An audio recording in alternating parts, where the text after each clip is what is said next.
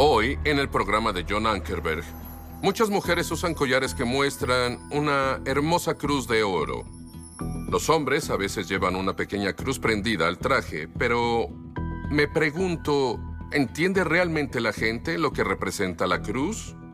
Nuestro invitado de hoy es el Dr. Erwin Lutzer, quien escribe: estar al pie de la cruz de Jesús y contemplarlo agonizante es ser testigo del propósito para el que Dios creó el mundo. Además dice, si entiendes por qué Jesús murió en la cruz, verás cómo se encuentran el amor y la justicia de Dios. Conocerás el peso del pecado y el poder de la redención. Si ves a Jesús en su debilidad, obediencia, dolor y compasión, aprenderás cuánto te ama Dios. La cruz es una maravilla insondable. El tiempo no puede contener su alcance. Ningún corazón puede soportar su peso. Y sin embargo, es el centro de todo. No se puede pasar por alto. Cuanto mejor comprendamos lo que la cruz significó para Cristo, mejor entenderemos lo que debería significar para nosotros. Para lograrlo, el autor y teólogo Dr. Erwin Lutzer viajará al corazón de Jesús, examinando las últimas palabras de Jesús desde la cruz. Lo que aprendas hoy puede cambiar tu vida para siempre.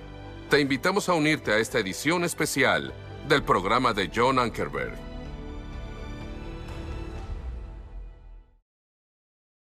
Bienvenido al programa, soy John Ankerberg y como oyeron, mi invitado es el Dr. Erwin Lutzer y nos hacemos la pregunta, ¿has pensado en cómo vas a morir? ¿Deseas tener una buena muerte? ¿Qué es una buena muerte? Bueno, no queremos un accidente automovilístico, no queremos caer por un precipicio, no queremos morir de una forma horrible. Pensamos en ello de vez en cuando. Queremos estar en un lugar cómodo, donde podamos morir con enfermeras y médicos cuidándonos, tal vez dándonos un sedante que nos haga dormir y después solo desvanecernos en la eternidad. ¿Qué sucede después de morir? Vamos a hablar hoy al respecto, y lo hablaremos otra vez de Jesús, que estaba en la cruz, y cuando llegó al final, tuvo unas palabras especiales, y mi invitado ha escrito un libro sobre los clamores desde la cruz que hizo Jesús. Este es un libro increíble, lo recomiendo bastante. Y Erwin, llegamos al hecho de que cuando Jesús murió, hizo una declaración más. ¿Cuál fue y por qué era tan importante? John, como mencionaste, no sabemos cómo vamos a morir. Hay diferentes formas de morir. Lo que es seguro es que todos lo haremos. Pero en África nos dijeron que hay tribus que si tienes una buena muerte, eso significa que en tu lecho de muerte eres capaz de dar una exhortación a los que están a tu alrededor para que sean fieles a Jesucristo. Bueno, Jesús ciertamente tuvo una buena muerte. Y hoy llegamos al séptimo clamor desde la cruz, el último clamor, donde Él dice, Padre, en tus manos encomiendo mi espíritu. ¿Y por qué es esto tan importante? En primera, recordemos que cuando esas 3 horas de tinieblas empezaron, Él clamó y dijo, Dios mío, ¿por qué me has desamparado? Y enfatizamos el hecho de que esta es la única vez en el Nuevo Testamento donde Jesús se refirió a su Padre como Dios. Porque la comunión con el Padre estaba rota, pero ahora la comunión con el Padre regresó. Y Él dice, en tus manos encomiendo mi espíritu. Es muy importante el darnos cuenta de que Jesús, por lo tanto, murió en la presencia de Dios. La comunión había vuelto, su relación fue restaurada, y sabía que estaba listo para ir al Padre. Algo más. Otra versión bíblica dice que Jesús despidió su espíritu. Agrega esas palabras. ¿Y no es eso maravilloso? Porque incluso en la cruz, Jesús seguía siendo rey. Él es aquel quien estaba a cargo y despidió su espíritu. Entonces murió dentro de la providencia de Dios también. Quiero hablar de la providencia. La providencia significa que Jesús murió y fue crucificado en el momento oportuno. Fue al mismo tiempo en que se sacrificaban los corderos en Jerusalén para la Pascua. Fue entonces cuando Jesucristo murió. Incluso en su muerte, Jesús no solo experimentó la presencia de Dios, sino también la providencia de Dios. Murió en el momento oportuno. Y como sabes, la Biblia dice, en tus manos están mis tiempos. John, sabes, justo anoche mi esposa y yo fuimos a cenar junto a una pareja y nos explicaron cómo su hijo murió en un accidente de auto. No entraré en detalles sobre cómo pasó el accidente, pero alguien que estuvo en el lugar dijo que su hijo murió con una sonrisa muy distinta en su rostro. Ahora, la razón es porque él era un creyente en Jesucristo, pero el punto que quiero señalar es que incluso han aceptado esa muerte como parte de la providencia de Dios, que dirige los asuntos de todos los que creen. Ahora aquí tenemos a Jesús. Él está muriendo y se encomienda a sí mismo al Padre. Sí, hablemos de cuando Jesús murió. ¿A dónde fue en su espíritu? ¿Qué pasó con su cuerpo? Bueno, su espíritu fue al Padre. A decir verdad, él estaba presente cuando llegó el ladrón, porque recuerda, como enfatizamos en un programa previo, Jesús le dijo al ladrón creyente, hoy estarás conmigo en el paraíso. Y así fue. Y luego Jesús fue puesto en la tumba. 3 días después, resucitó, y en ese punto su espíritu habría regresado, y su cuerpo y su espíritu habrían estado unidos. Y esa es una maravillosa ilustración de lo que pasa con nosotros. Cuando morimos, nuestro cuerpo va a la tumba, pero nuestro espíritu, es decir, nuestra mente, va al cielo. Pero luego, cuando Jesús regrese y haya una resurrección, nuestro cuerpo se reunificará a nuestro espíritu, porque como dice en la Biblia, Pablo dijo, y que todo tu ser, espíritu, alma y cuerpo, sea preservado irreprensible para la venida de nuestro Señor Jesucristo. Claro, nuestros cuerpos serán completamente rehechos. Vamos a tener un cuerpo glorificado. Pero el punto a destacar en este contexto es que Jesús se encomendó a sí mismo en las manos del Padre, y por eso nos da una maravillosa ilustración y ejemplo de cómo deberíamos morir. Sabes, hubo un hombre que fue mártir en 1415, hace muchos siglos. Su nombre era Jan Hus, y la iglesia oficial lo condenó como hereje y dijo, encomendamos tu alma al diablo. Pero Hus dijo, encomiendo mi alma al Dios vivo y en las manos de mi Padre. Ahora, hay algo que debo mencionar, porque para mí es muy importante. La Biblia dice que manos de impíos crucificaron a Jesús. Pero llega un momento en que las manos de impíos no pueden hacer mucho, y las manos de Dios toman el control. Y puedo probar con las Escrituras que incluso cuando los cristianos son arrojados en manos del diablo, por decir, todavía están en manos de Dios.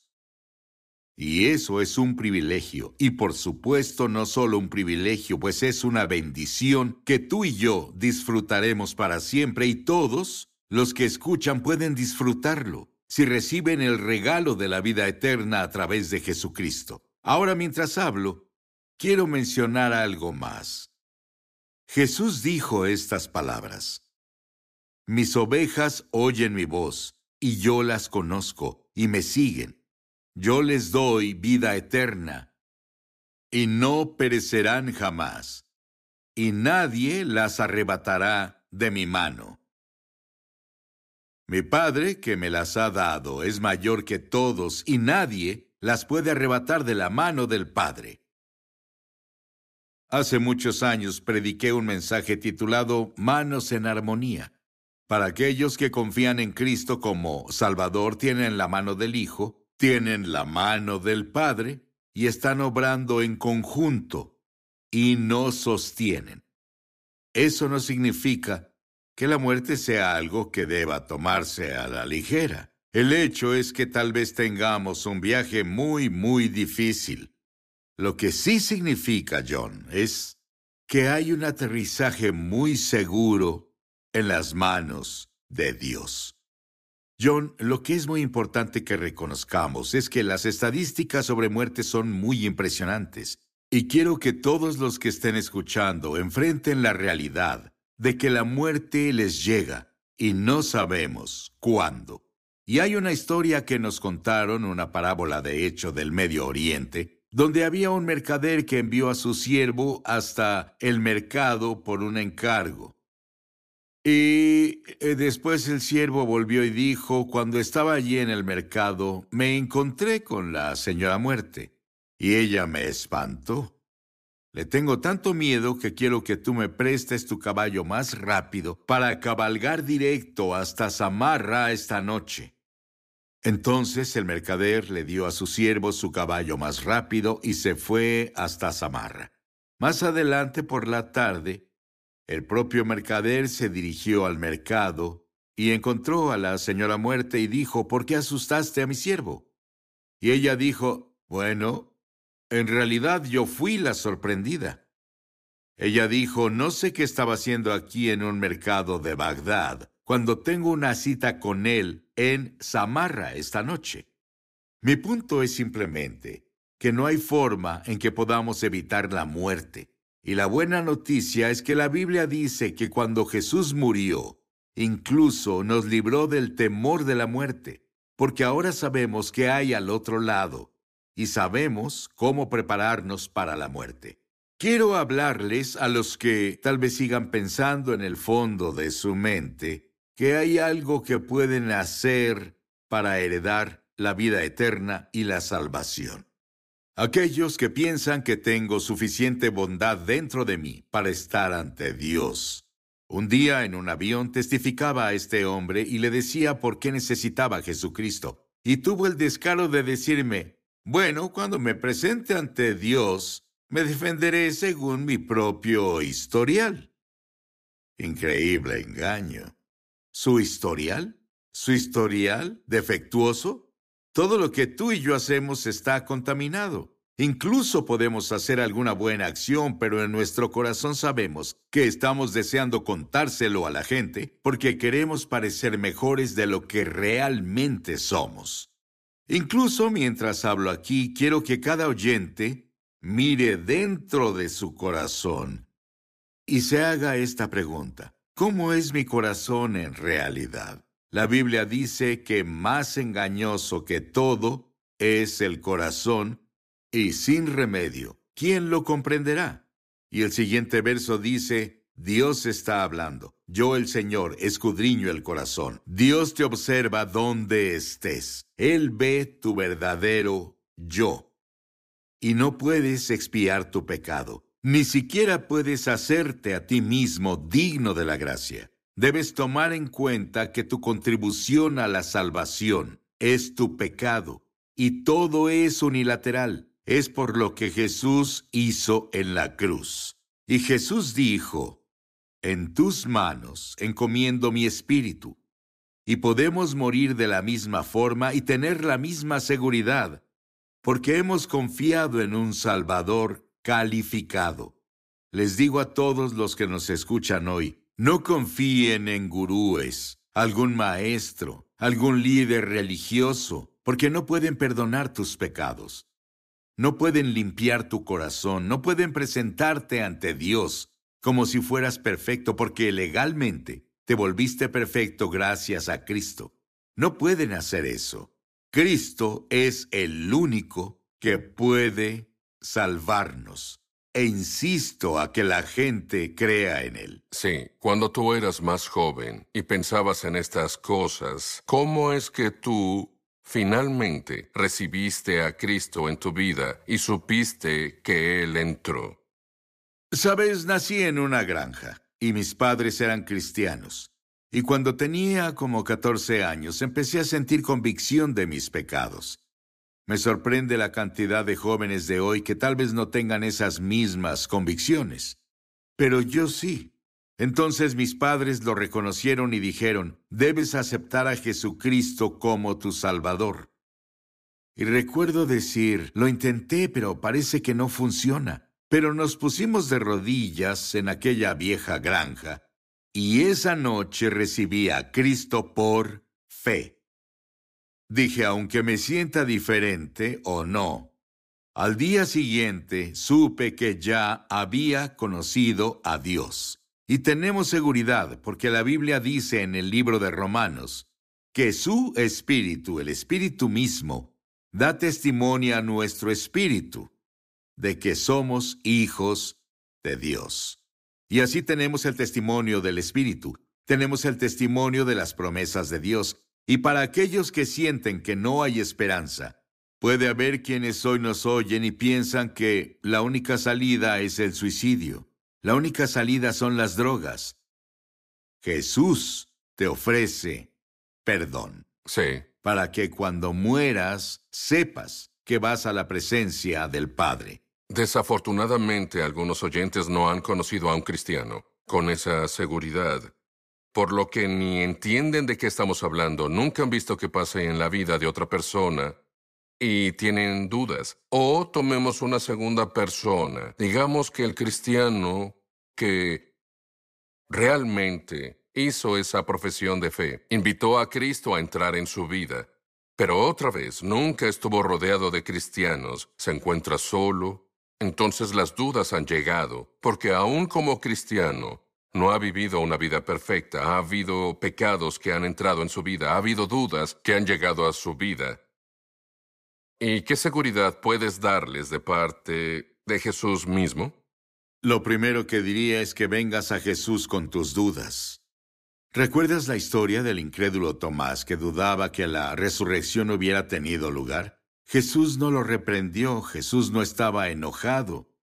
Jesús dijo, Tomás, acerca aquí tu dedo y mira mis manos, extiende aquí tu mano y métela en mi costado, y no seas incrédulo, sino creyente. Lo que es importante reconocer es que existe una diferencia entre la duda honesta y la duda deshonesta. Si eres un escéptico deshonesto, no hay nada que te convenza. Pero si eres honesto, hay mucha evidencia que demuestra que Jesús es todo lo que afirmó ser, y gracias a Él puedes tener vida eterna. Quiero hablar definitivamente a la gente, justo ahora, porque esto es lo que la Biblia dice. Por un lado, podemos comprometernos con el Señor y recibir la salvación, y al morir podemos decir, en tus manos encomiendo mi espíritu.